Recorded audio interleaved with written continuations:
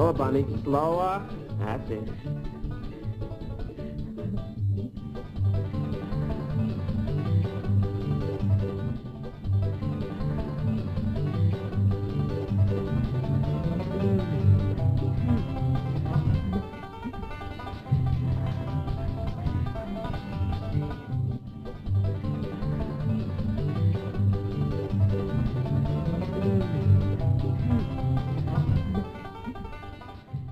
But he was missing his cigarettes at the beginning of the film. So that's supposed to be like, that's a clue. Yeah. But, I don't know, maybe he just lost them. I still think it was all real. I'm on Leonardo's side in this one. You need to listen to DiCaprio more. Yeah, his Boston accent is about as good as your girlfriend's. Talking about the yard. Oh, boy. But, I don't want to talk about yards no more. I want to talk about porn. Porn? Porn. How do they say pornography? That's more of like that's in more Boston? of like yeah, I slipped into more of like a New York, like, Jewish voice there at the end. I'm not good at keeping a character running.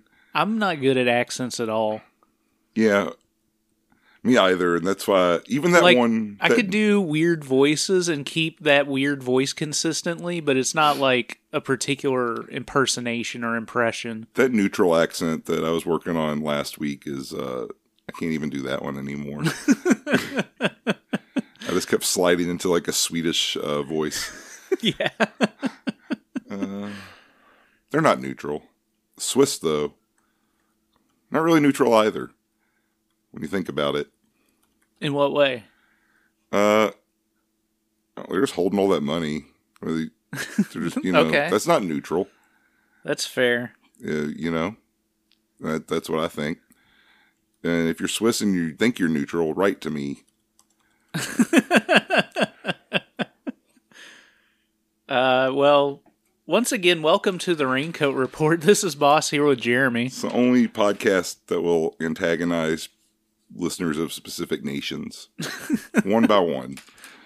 Yeah, with our level of podcasting success, the last thing we need to do is start going after our listeners individually or in national or ethnic groups. Okay, that's fair. What we should do is take a long, hard look at the nature and practice of psychiatry. From Shutter Island to this week's feature. Oh, yes. Anyone But My Husband. Yes. 1975's Anyone But My Husband, directed by the great, well, at least of great volume, director Roberta Findlay. Mm-hmm. She directed many films. She did. This is this a recent release from one of those sets they've been putting out? This came from Vinegar Syndrome, I believe early this year. Okay. Yes, this was a double feature of Anyone But My Husband and one other film, which I can't remember off the top of my head. There's so many. But Roberta Findlay featured before, obviously, Altar of Lust, A Woman's Torment. Yes. I'm trying to think if we covered one other film by her. I feel like we did at least one more. Oh, Mascara. Okay. She co-directed with Henri Pichard. That's right. Did she do The Haunted Pussy? Or was that... No, that was Doris Wishman. I get them... I'm sorry. I'm trying not to be... I don't know. Their names are just... I don't know. I can't ever separate them. They're one person to me. Yeah, well, they're both important women in the history of exploitation films, and there aren't a whole lot of those. Yeah, both prolific. Yes, both prolific, and I would say their output's very different, but of similar budget. Yeah, definitely. I could say that, yeah. Doris Wishman is the one who's been having the box sets put out all year, right? Yes. Okay, sorry. Yeah, but Roberta Findlay, husband of Michael Findlay. Yes. Michael Findlay, who was killed by the propeller of a helicopter. That's so fucking cool. Like, I can't think of, like, a word. Helicopters just seem so deadly. Yeah. Being in them, around them, they don't seem good. Kobe. Yeah, Kobe. Vic Morrow and those kids. Sliced in half. Oh, yeah. And Michael Findlay. Yep. I think it's time to abolish helicopters. And I think it's time to talk about today's cast. Yes, so the cast of today's film, which again was released by Vinegar Syndrome this year, it's a double feature with Sweet Pumpkin. Oh, yeah. I don't like the name of that one. I don't want to watch it. Okay. But we probably will. I mean... May as well. Might as well. We'll watch it next week. Okay. No. Anyone But My Husband has a luxurious cast, headed up by the lovely C.J. Lang, who she was in Barbara Broadcast, right? Barbara Broadcast. Yes. I know I've seen her in other things. I can't remember. She's been in a couple other things we've watched, but this is, I think, her first, well, not her first, like, leading role, but this is, like, another one where she's, like, the lead. Right. And she does a wonderful job here as Nora, who is married to the titular But My Husband, Sam. The husband. Sam, played by Robert Kerman, a.k.a. Arbola. Mm-hmm. And I think is what is supposed to be his first appearance. Oh, really? Yeah, that's what I think I saw, maybe in like a little trivia section, or maybe in a review. Nice. It's very nice. He's, Oh, yeah, IMDb says it's the adult film debut of him. Yeah. So. You know, he comes out swinging, to be honest. Yeah, he does. It's quite a character he's playing. Yeah. And he goes for it. Yeah, he really does. Who else we got? Well, in addition to those lovely people, we also have Jennifer Jordan as Sylvia, who you'll remember from, amongst other things, The Naughty Victorians. Ah, yes. And speaking of which... Oh? The wonderful and talented Beerbone Tree, the star of The Naughty Victorians, makes an appearance as Nigel in this film. And Excellent. He has his own bag of tricks as well. Yes. Nigel's making plans for you. That's it's an XTC song. It's making plans. I did it in reverse. It's pretty cool. Thank you. I had to explain it. I feel like it was just obscure enough that it might never land. Yeah, I wanted to bring it in for a hug. I probably wouldn't have gotten it if Primus hadn't covered that song. Frank Zappa didn't cover it? No. He was dead. He was dead. He was worm food. Yes. Good. Damn. Susan Sloan's here as Bonnie. The talented Eric Edwards. And I think that I would be remiss to not bring up the Hook, played by Tony Perez. Yes. Did we, when we were going through one of those old AVN magazines, go through some, like, trivia questions where maybe the Hook was mentioned? I believe it might have been. We would have to go back, and I have to go back and find that episode, because I don't remember what episode it would have even been. It might have been even been on the Jeopardy Patreon. But it could have been anywhere. But the Hook. Yeah. He's legend, and today we're going to see him with our own eyes. Yes. And also, don't forget that Roberta Findlay plays the voice of Bonnie's mother in this film. Yeah. She hollers out.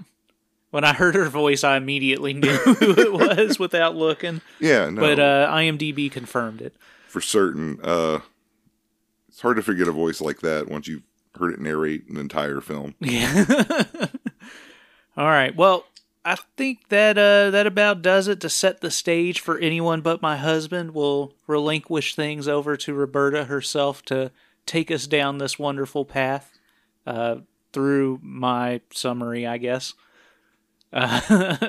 Excellent.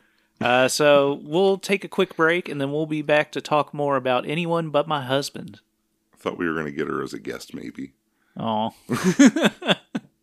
This is really very embarrassing, Dr. Malcolm.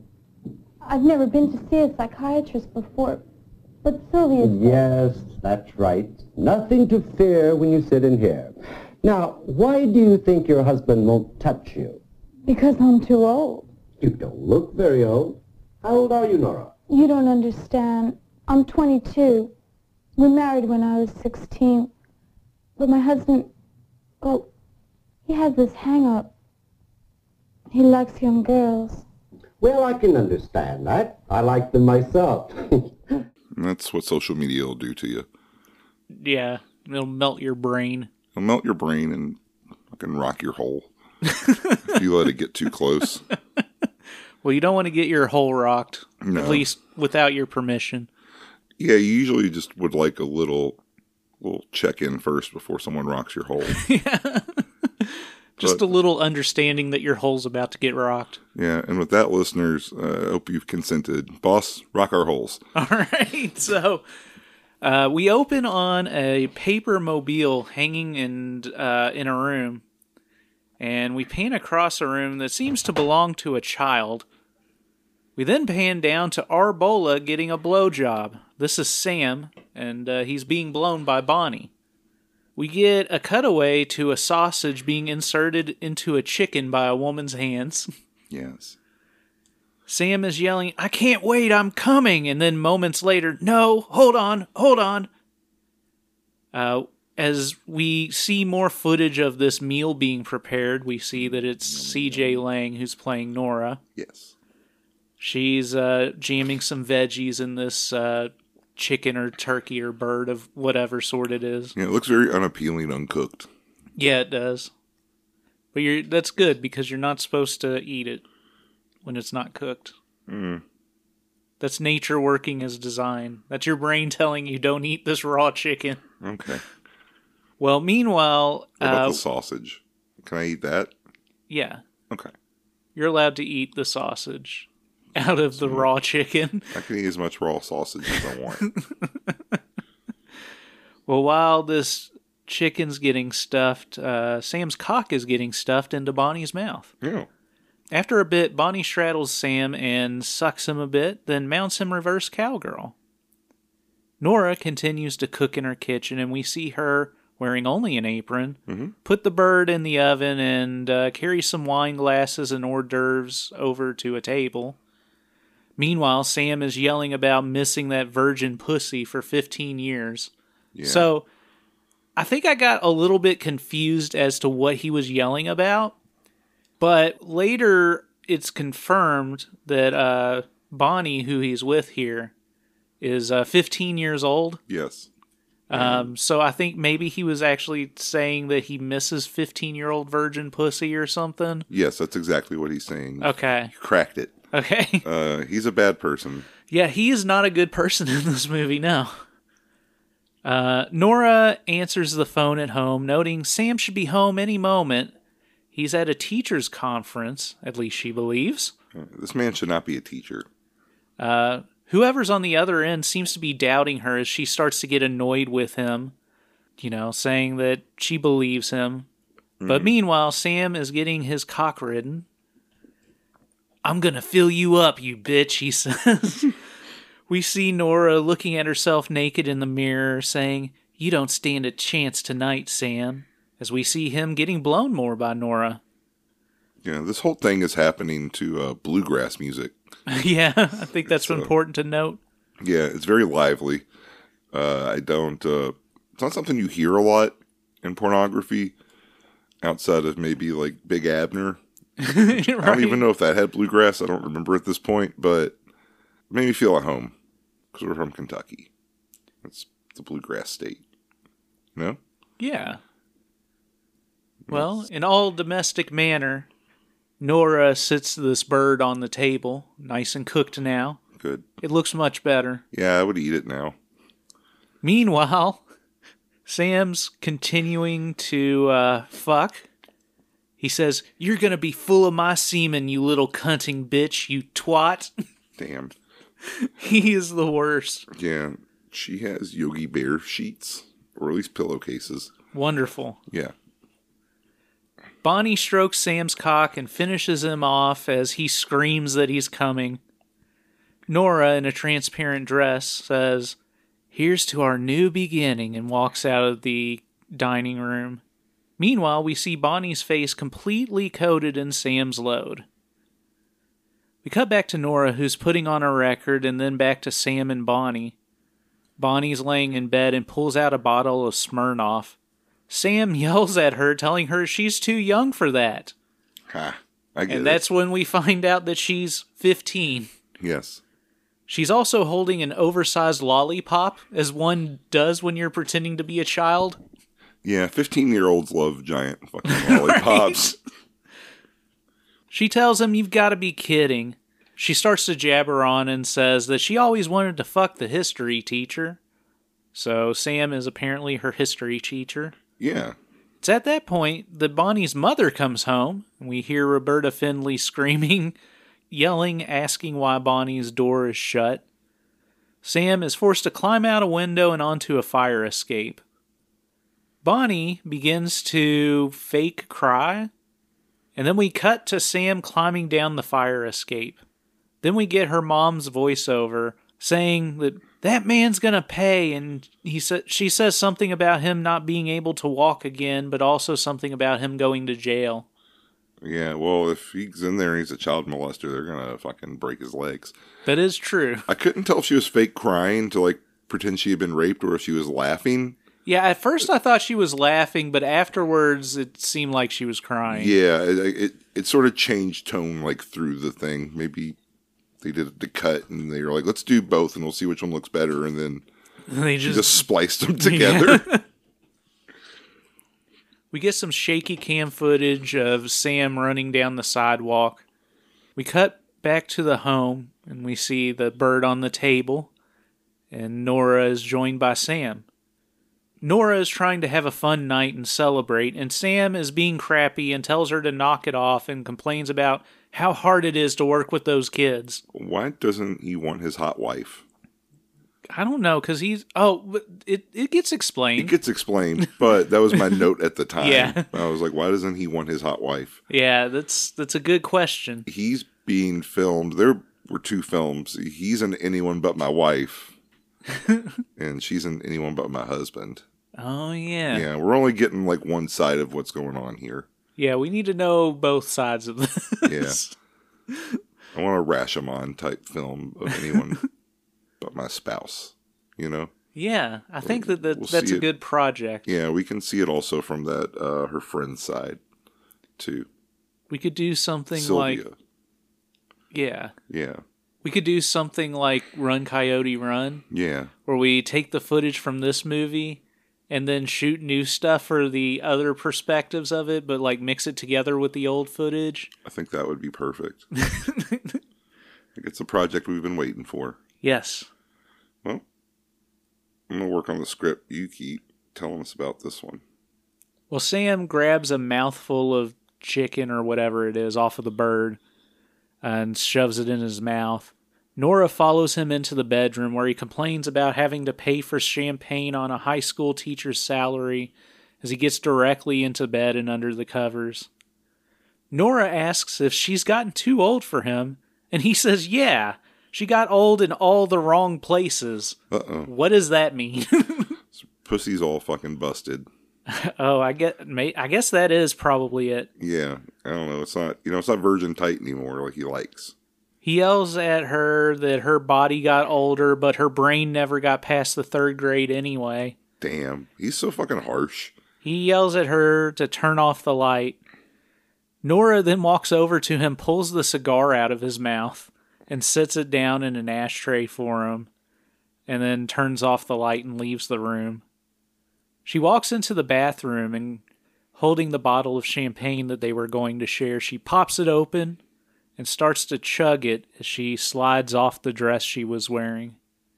She then pours some champagne on her body and then, more specifically, starts to pour it onto her vagina as we get a crazy close-up of her fingering herself. Mm-hmm. As champagne pours through it. Yes. Very, very tasteful and artful. This film is full of close-ups. There's a lot of close-ups. Yeah, we love close-ups. We do love close-ups. I like seeing what they're working with. Yeah. Yeah.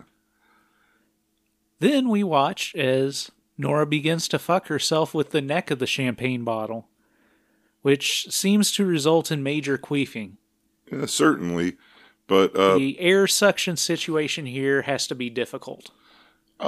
I think probably less so because it seems like there's still like liquid in the bottle. Okay. If it's empty, definitely you want to be more careful. I think that can create like a real vacuum type situation. Right. But I think if you got some fluid in there, it's not going to create the same type of nightmare suction situation, Sure. You know? Right. Or we just leave the cork in. I don't know, man. That's another way. I don't know. We need to do more research at the Raincoat Institute. Yeah, we need some volunteer holes. Yeah. If you've got a volunteer hole, just message us on Twitter if it still exists. Yeah, if it still exists whenever this comes out, you can send us a check. No. We'll send you a check. No one's getting paid. These are volunteer holes. You can write them off on your taxes. There we go. Sorry, I forgot how voluntary stuff worked for a moment. She continues to stuff herself with the champagne for a bit, and we get some wide shots of her leaning back, along with some close-ups of the penetration and her facial reactions. She stands up more upright and continues to fuck herself with the bottle. In the close-ups, we see that there's a label on the neck that says, "Be careful" at the top. And I think this message was never so apt. Yeah, it was disregarded. Nora leans back and fucks herself more with the bottle, then uses her fingers to play with herself as she pours more champagne onto herself. And she seems to get off pretty good as this is going on. Yeah, this is good stuff. This is the kind of stuff I like to see in a pornography film. Yeah, it's unique. Yeah, you don't see it too much, you know? And when it happens, wow. When it happens with a star like C.J. Lang, wow. Wow, indeed. Wow. It's like when they gave Peaches that enema. Oh, yeah. It was a lovely moment in film history. Yeah. It's like that. And like all of the enemas and water power. Yeah. No. Yes, this is the opposite of that. Desiree Cousteau. Yes. It came to me once I started doodling a little bit. We get more close-ups of her legs and crotch dripping champagne as she takes a few more swigs. We see her drop to the floor as we fade out. We cut to Nora at the psychiatrist's office, taking tissues from the largest Kleenex box ever made. You think that's like a sight gag, or you think that's something they actually sold at one point? I don't know. It looked like it wasn't real. Yeah. It's just a goof. Because he's like a psychiatrist, and there's always fucking weepy ladies coming in. I got problems, blah, blah, blah. And you're like, oh boy, need an industrial gallon of tissues. Does this guy have a name? Dr. Malcolm. It's Dr. Malcolm, played by Robert Combs. Yes. Nora explains to him that she thinks she's too old, and the psychiatrist doesn't understand, Dr. Malcolm. But she says she's 22 now, but they were 16 when they got together, and her husband, she says, likes little girls. Sure does. I said, and then the doctor says, well, I do too. And I was like, Yeah, well, it was in 1975. Yeah. They didn't know pedophiles existed yet. They hadn't figured that out, really. But Dr. Malcolm explains this isn't her fault, and that things like this happen with couples all the time who've been together for a long time. He tells her to be subjective. Don't try to find the problem, just solve it, which doesn't make any damn sense to me. He then suggests that she should cheat on her husband to prove that men still like her.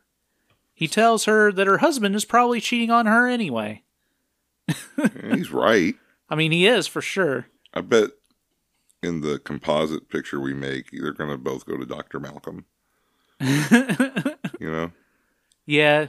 He's the orchestrator behind all this on our film, and that's why he ends up getting, like, brutally murdered at the end. Right. We might change that. I'm over here, like, first draft stuff, you know? I got you, yeah. Yeah, I'm live writing it as we go. Like, as you explain the film, I'm like, well, here's what it'll be this, here's what it'll be that. I like this. This is how more pictures need to be made. Yeah. What a pretty picture it is. She asks Dr. Malcolm how she's supposed to cheat on her husband anyway, and he tells her it would be unethical for him to tell her how. What? Oh, yeah, that's fair. It's ethical for him to just straight up tell her to cheat on her husband. Yes. Not even like just discuss her bringing up the idea or like maybe even say that it's something that she could do, but he just straight up tells her to cheat on her husband, but he won't offer her any other advice about how to do so, because that is unethical. I'm glad he draws a line somewhere, I guess. But I think in this case, he's already violated that the Star Trek thing, the protocol where they don't like interfere. The Prime Directive, I believe it is. Yeah, that fucking shit. Yes, that they can't interfere with an existing society. Kirk hits his head and fucks up like so many societies in every episode. Yeah, he does. But he's already violated that Prime Directive. So I think he should give her help, but also at the same time, maybe he has like a Bushido code kind of that he sticks to. I guess. In either case, I'm going to make a call to the APA and see about getting his credentials removed because of his comments about children. You probably should. We cut to Nora doing laundry and talking to Sylvia. Do you think this scene cuts off suddenly? I feel like he's still talking and it just kind of, or he starts to say something and it just goes, shit. That might be, yeah. Okay. I mean, I think that there was some rough editing in this film. Oh, for sure.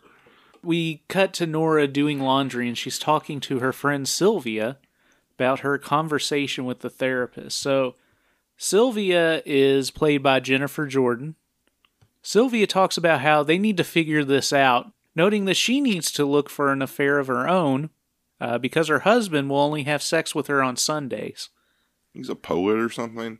He's a poet, and he says something about it being like gauche to do it on the weekdays or something like that. Yeah, most poets practice semen retention to get the creative juices flowing, and they can only release like once a week. Okay. And the rest of the week they have to be composing verse and such. I guess that makes sense. I've never been much of a poet. Yeah, I've been spilling my seed way too much. Yeah, every time I think about writing a poem, I masturbate instead. And it's kept me sane. And it's kept you from becoming a poet, thankfully. Yeah. Could you imagine if I was a poet? No. You think I couldn't? I wrote the Driller rap. That's true. But it was kind of based on something someone else had already done. Yeah. Maybe I'll write a poem. I'm scrapping the script. I'm going to write a poem. I think you can jack off and be a rapper. Okay. That's fine. I'm going to stick with it then. Yeah, rappers fuck and jack off. Yeah, the Snoop Dogg. Yeah, Snoop Dogg just gets high and jacks off all day, I'm sure. Yeah. Or has his someone load spilled for him. Yeah, he has probably he's got a joint roller, and I think he had that Umbrella Man for a while, so it's definitely probably someone who just jacks him off. He has the dog pound, which is his harem. Yeah, and he has a dog house where he takes them where he goes when he needs to spill his seed. So all in all, it's better to be a rapper than a poet. Yes. Sylvia says that they'll seek out an artistic type first. Nora, meanwhile, is still hesitant about this idea. But we cut to Nora and Sylvia going to a gallery together where they meet Nigel, played by Beerbone Tree. Mm-hmm. He owns the gallery, and Nigel is very intrigued by Nora when introduced by Sylvia. After welcoming them to the gallery and kissing Nora's hand, he leads them around a bit. Nigel talks about how everything's art and suggests that he could turn Nora herself into art. Sylvia fucks off now, and Nigel asks Nora to come with him. Nigel dismisses everyone from the gallery for the night and sends everybody home. Nigel asks Nora to undress, which she is reluctant to do. As she starts to protest, he then begins to grab her wrists and chain her to the hoops hanging from the ceiling and tells her that she doesn't have to scream. After all, the room is soundproofed. So, This- Beer Bond Tree is in like 5 movies. And we've looked at like 3 of them. And in Yes. 2 of them, he has a room to bind and do things to women. Yeah.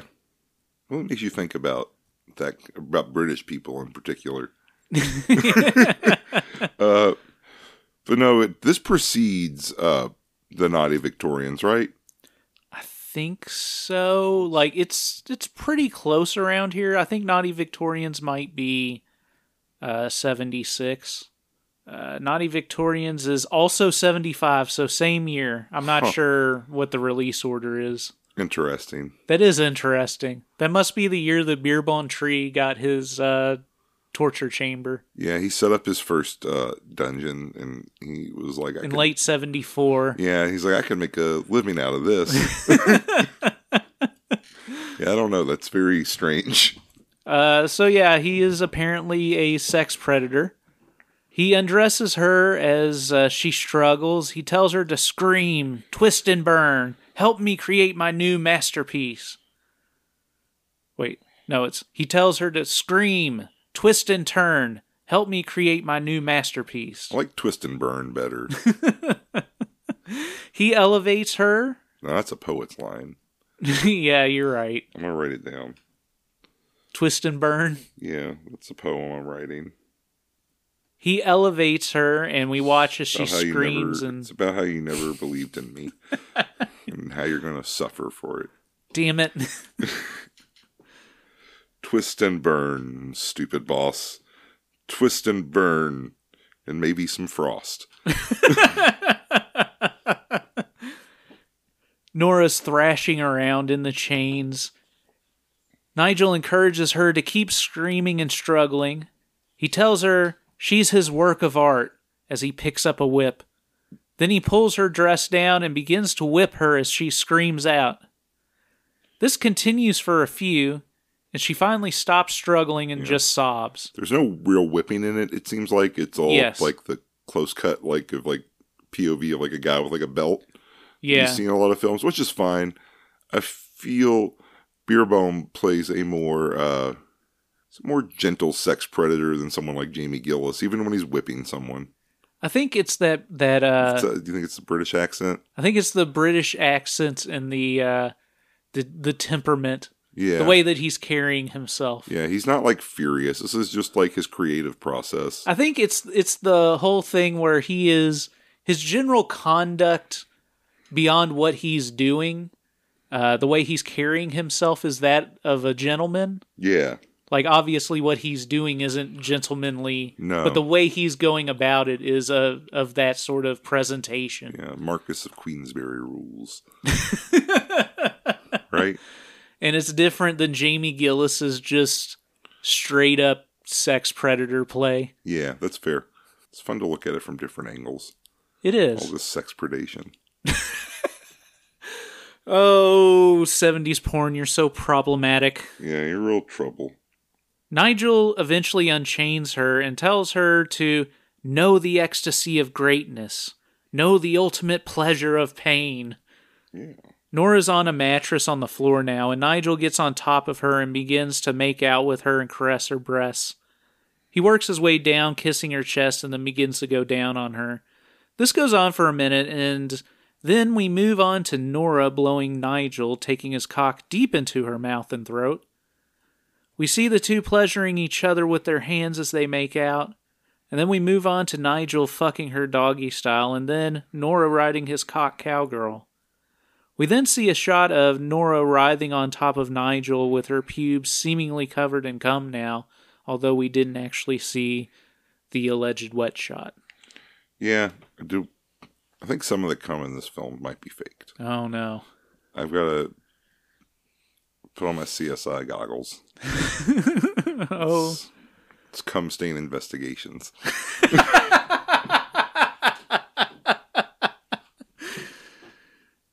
Nigel says Nora had the perfect amount of fear for him and invites her back the next day at 3 for more inspiration. She leaves without saying anything, grabbing her clothes and walking out as Nigel's calling her name.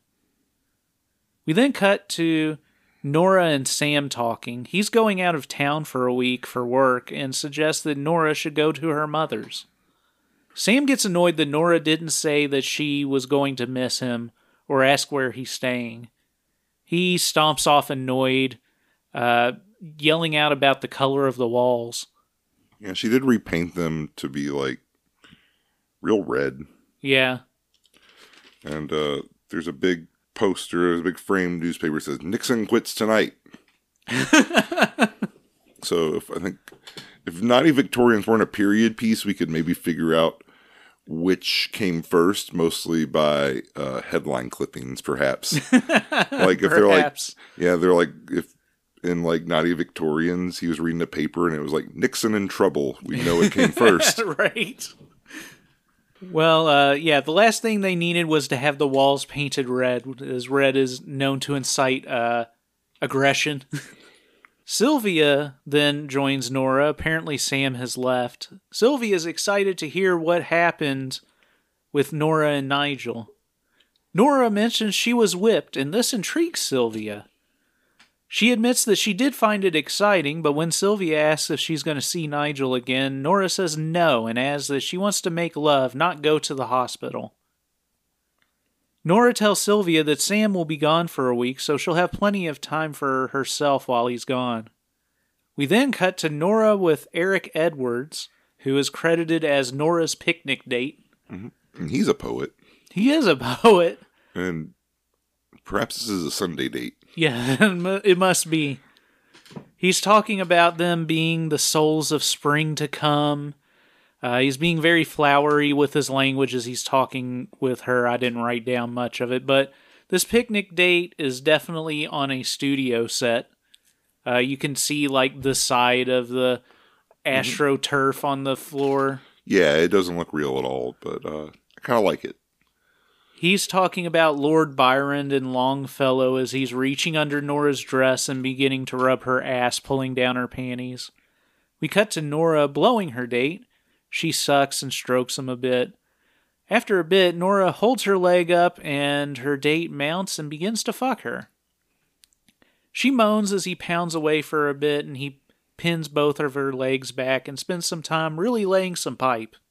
We get a lot of close-up penetration shots and close-up shots of Nora's face reacting to this.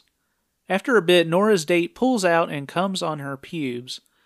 He makes a really over-the-top face and Nora laughs a bit. We then cut to them eating. Well, really it's just Eric eating. Mm-hmm. He talks about how they're destined to be together and pleads with her to marry him. She tells him that she knew he was nuts and insults the set that they're on. Nora then looks at the camera and asks if there are any sane men left. She walks off as her date continues to demand that she marry him. She broke the old fourth wall. She did. She looked right at us, and it chilled me. No, I was fine. But it is. Did she say it's a set? She said, she said this set. Okay. Maybe it was something he'd cooked up. Perhaps. Or maybe we're getting like a very strange piece of meta movie commentary here. I don't know. Maybe they got construction of it all. I don't know. Maybe they got to the end of shooting this and Roberta Findlay was like, yeah, this is going to look fake as shit. So maybe we just shoot a shot where she's calling it out so we don't look that incompetent. I like it. Either way it went, I think I enjoyed it. I think that I enjoyed it.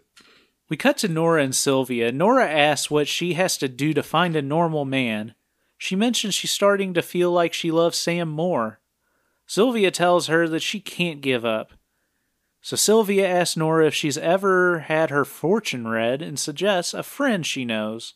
Nora is hesitant after her last encounter with one of Sylvia's friends, but Sylvia says she'll be there with her and encourages her to go.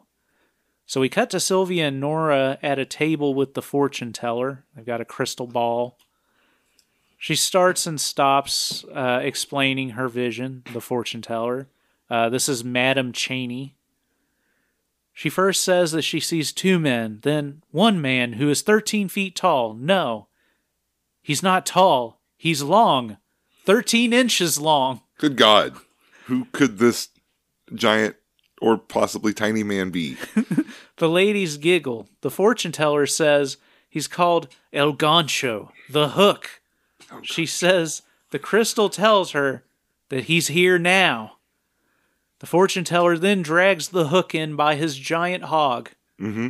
It is a huge hog. It bends downward. There's a reason it's called the hook, I believe. Yes. They do get that big that they bend downward sometimes. Yeah, it's too much weight. Yeah. Having a dick that big goes against God's plan. Oh, boy. So it's pointed downwards towards hell. Madam Cheney places his cock in Sylvia's hand and suggests that she take him into another room. Sure enough, we watch as Sylvia and the hook, naked, climb into a waterbed together. Mm-hmm. And Sylvia begins to blow him. I think the main couple, Arbola and C.J. Lang characters, I think they're on the same waterbed with different sheets because they don't really fuck, but you see like the bed moving in a way that's not spring powered. Yeah, I think you're right. Waterbeds. When did they invent those? I should look that up. Yeah, I think at the end of the movie, I recognized that she laid back on the bed and it was a waterbed. So it's probably the same waterbed with different sheets. Yeah, they had to be more expensive than in 1975 than in whenever I had one. Yeah. The fortune teller says to Nora that she now sees two women, you and me. 1968 was when they invented the waterbed. Just in time to get in there, really get people fucking like crazy. Nora says that can't be, but the fortune teller says that it's written in the stars. We see Nora and the fortune teller in another room, and Nora is hesitant, as she's never been with a woman before, but the fortune teller is insistent. Meanwhile, we watch Sylvia work the hook itself with her mouth. Nora and Madam Cheney in a bathtub begin to caress each other, and Madam Cheney goes down on Nora. We cut back and forth between these oral scenes. After a bit, we watch Sylvia begin to ride the hook cowgirl on the waterbed. Mm-hmm. Meanwhile, the hook, the gentleman, seems to be laughing like a madman. They switch to reverse cowgirl as Madam Cheney continues to go down on Nora in the tub. She has to be getting soap in her mouth. This is all going on to the Blue Danube waltz as well. Oh, yes. I wonder if they just picked up a copy of the 2001 Space Odyssey soundtrack and just got some stuff off of there. Because there's some classical music that sounds like it's played with synthesizers, and I wonder if that's Wendy Carlos, who did the Clockwork Orange soundtrack and some other stuff for Kubrick. Okay. And she also had released some albums called the Switched on Bach and stuff like that, where she electrified classical music. Okay. And a trans icon. And possibly these are her songs, or at least one later in the film is. Well, that's pretty rad. Yeah, it's all great. As far as, music that you're going to steal, it sounds like good stuff to choose. Yeah. I did at one point stop and be like, oh, okay, this is a very often used classical song that I can't place because I don't know the name of any of these songs. What's nice about Vinegar Syndrome is that they do include closed captions on their porno releases. Oh, yeah. So they'll have if the song is on there, it'll be on there sometimes. Oh, yeah. Sometimes I do watch it with those on and notice that. So, yeah. One of the other notes I think there was on one of these was wacky synthesizer music. Oh, yeah. Madam Cheney begins to finger Nora, really beginning to stuff several fingers in her after a bit. Meanwhile, the hook is railing Sylvia doggy style. Madam Cheney, after a bit, is working her whole fist into Nora at this point. This is quite a fisting. Madam Cheney definitely games the ball to be able to fist her clients in this hot tub, right? That's for sure. Okay. Psychics are a ripoff, ladies and gentlemen. Well, there was a reason Sylvia brought her there. She knew. Oh, yeah. That's why the ultimate version of this film also has to include Sylvia's perspective. Oh, I think to really bring it all home. We got to include the hook's perspective. This is going to be a 5-hour movie. Just a moron laughing maniacally while his like huge fucking dick just plows away at someone. Yeah. Where are we going to find a hook to... We're going to have to really fucking... We have to really smudge some Vaseline on the lens to get someone's dick looking like a hook. We'll figure it out. We'll use prosthetics if we have to. Okay. We'll get Sam Winston or whoever the fuck, Jurassic Park. We'll get him in to do the hook for us.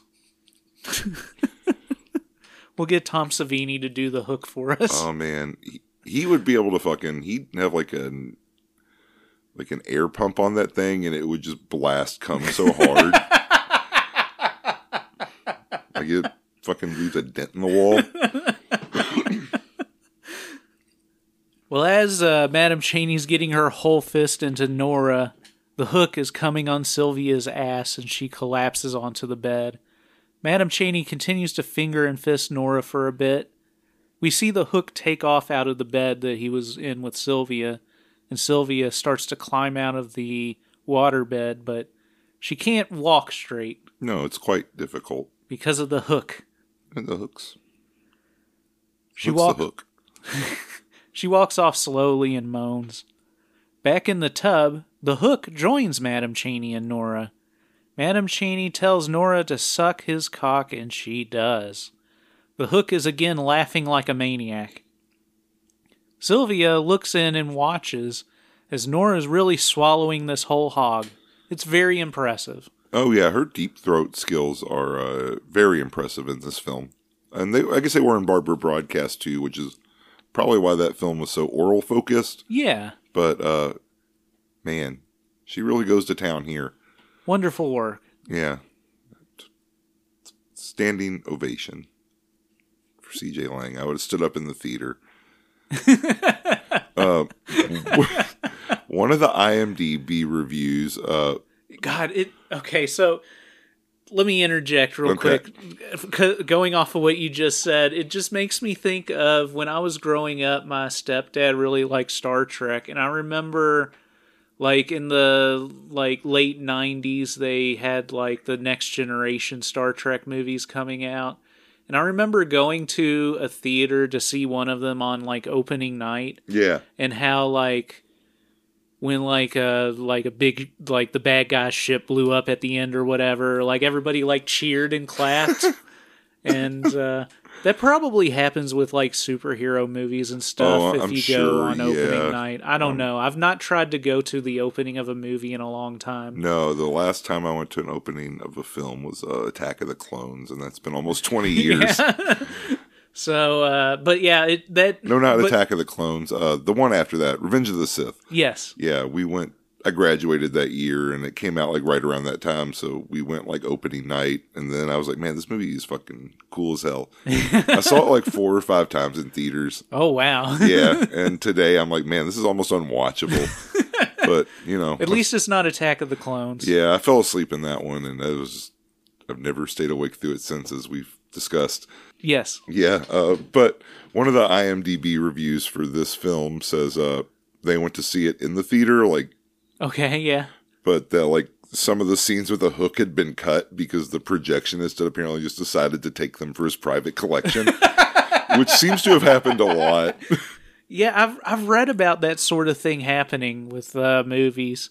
Like, there were some things where they would try to censor things by cutting stuff out, but, like, there were also just projectionists that would steal shit. Yeah, they're like, like the best gore shots or the best, like, wet shots, I guess. Yeah. Too. It makes sense. You don't have you can't watch it the way you can now.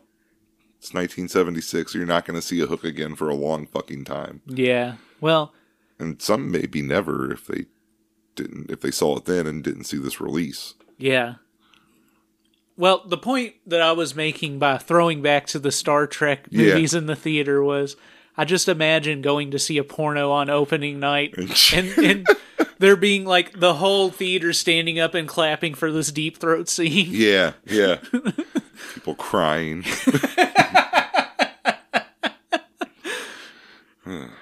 God. Tearing up in respect for C.J. Lang, tearing up as she took the 13 inches of the hook in her throat. Yeah, people salute. You know, we have tributes for the troops, but really we should be having tributes for the porn stars. Yeah. Well, they have those. They're called cum tributes. Oh, yes. Yeah. Oh, yeah. Yeah. Okay, well, moving on. We see the hook finishing in Nora's mouth, with the load spilling out in great abundance. Yeah. Nora sucks it a bit more, and Madam Chaney also sucks his cock more. We see Nora and Sylvia then. Sylvia can't walk right anymore as she's walking home. No, neither of them can, and they've got exaggerated, like, the way my throat does. Oh, yeah, for sure. Yeah. I just sucked a foot long down my throat. It's stuck. Yes, so we... I'm going to do this voice for the Stop rest of the it. podcast. Do not. We see Nora talking to her psychiatrist. She feels a little guilty about her dalliances, but she feels alive, she says. The psychiatrist says this is all tied to the relationship with her father. He notes that she has hysterical laryngitis and blames it on that relationship with her father, despite it definitely being thrashed by the giant cock. And indeed, she responds, "Hysterical laryngitis my ass. If you had just given head to 13.5 inches, you'd be hoarse too." She finally stops him from talking, calling him a textbook, and she walks out as he continues to ramble about Oedipal complexes. We then cut to Sam, who is spending time with Abby. Probably a child. Yes, probably. He drunkenly calls Nora, to no positive reaction. Sam and Abby are covered in streamers, and Sam has a party hat on. And it seems to be New Year's again, maybe? Perhaps. It's not said explicitly, but it would make sense by the decorations. Yeah, unless it was her birthday party, like her quinceanera. Sam keeps calling Abby Nora, even as he's going down on her in various positions. Abby then begins to call Sam Charlie, but Sam gets upset, and he eventually threatens to bite her clit off if she keeps calling him Charlie. So she starts calling him Sam, even though he's still calling her Nora. We see Sam standing and fucking her from behind for a bit, then cut to Abby sucking Sam's cock. She spends some time licking and sucking his balls as we get a lot of close-ups of the action. They switch to 69ing for a bit, and we get some close-ups of both of them giving oral. Then Abby begins to ride Sam reverse cowgirl. After a bit, Sam slides his cock out and begins to come. Abby turns around and licks and sucks it more, and licks up his cum. Yummy, yummy, yummy. We cut to Nora, at home, walking around in an open button-up shirt with nothing else on. She lays down in the bed, that water bed you pointed out. And just as she does, Sam walks in and tries to begin to make love to her, saying that he's been neglecting her and apologizing. But Nora, in turn, says that she's too tired. She tells him that she's had a busy day and throws in that he brought wine but didn't bring any caviar. She criticizes him for thinking that he could just show up whenever and her body would just be waiting for him. She finally tells him to go away and turn off the light, just as Sam had told her earlier in the film. Yeah. Sam slinks off and shuts the door, and then walks into the bathroom and shuts the door as the screen turns black. All comes full circle. We then get our closing title card, a drawing of a guy with a giant cock stroking it while sitting on a toilet. He's wearing glasses and smoking a cigar. This doesn't look like Sam at all. But I think it's supposed to be. It says, "The end," with a question mark, and then it says, "or the beginning," with a question mark. It keeps you guessing, that's for sure. And that was anyone but my husband. I like the hook. It was quite a hook. Yeah. I want to smack it real hard. I just want to go, bam, like down on it, and just see like how much it bounces. I bet like a lot. Like somebody jumping off the end of a diving board. Yeah. Yeah, I don't gotta slap it. I could just like hold it down and just like, Right. That's my major impression of the film. Okay. Well, we'll take a quick break and then we'll be back to give our final thoughts on Anyone But My Husband. I see a man. I see a man entering your life. I see a man who is more than a man. I see two men. No. I see a man who is 13 feet high. No, he's not high. He's long. Yes, that is it, a man who is 13 inches long. Impossible. He's 13 inches long. Oh, good heavens. And he is called El Goncho, yes. El Goncho. Now, what does that mean?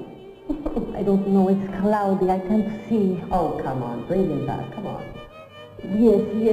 It is getting clearer now. I see. It means the schnook. No. That cannot be. I look again. It means the hook. Yes, he is called the hook. And the crystal tells me that he is here now. Yeah, we're gonna just pop open the trunk. Just have a bunch of repackaged Baby Bells in there. Just Baby Bell shells full of spray cheese. We've been doing a lot of cheese, kind of like R&D during the break. A little bit of cheese play. No, it's not play, it's work. I guess so. That's right. Yeah. Jeremy suggested that I take a slice of cheese and spray some of the spray cheese in it and then fold it over and eat that. And I did that, and it was a lot of cheese. How do you feel? Full of cheese. For better or for worse, full of cheese. That's good. I've been eating your country club crackers because you're so rich you can afford crackers just for the club. Yes, that are store brand. Doesn't matter. Well, yes, continue to chew into the microphone. That's good podcasting right there. Let's do the raincoat review. All right. Well, Jeremy, let's do the raincoat review since you're the one whose mouth is full of crackers right now. No, it isn't. It's empty. It really isn't. Still. But I really like this film. For Roberta Findlay, it had a pretty full story arc, I would say. Like, okay. You get the tale of a woman who's been scorned, who goes out and makes her own way in life, and decides she doesn't have to take that kind of thing anymore. Yeah. So you do get like a nice full character arc for it, which is always nice in a porn narrative when that can easily go awry or lead nowhere. Right. Or as I thought it might, like right back to where she started, when she started soft talking, but Roberta threw a curveball at me. Yeah. And it got me right in the temple. Yeah, I was worried when she was like, "Oh, I'm starting to feel like I might love Sam more now," and I was like, "Oh no, this better not be the direction we're going." Yeah, there's obviously some rough editing and some stuff like that because it is, after all, a Roberta Findlay film, right? But I found myself really enjoying it. I really like the characters that are introduced. Sam's a perfect scumbag. Yeah. I like Nora as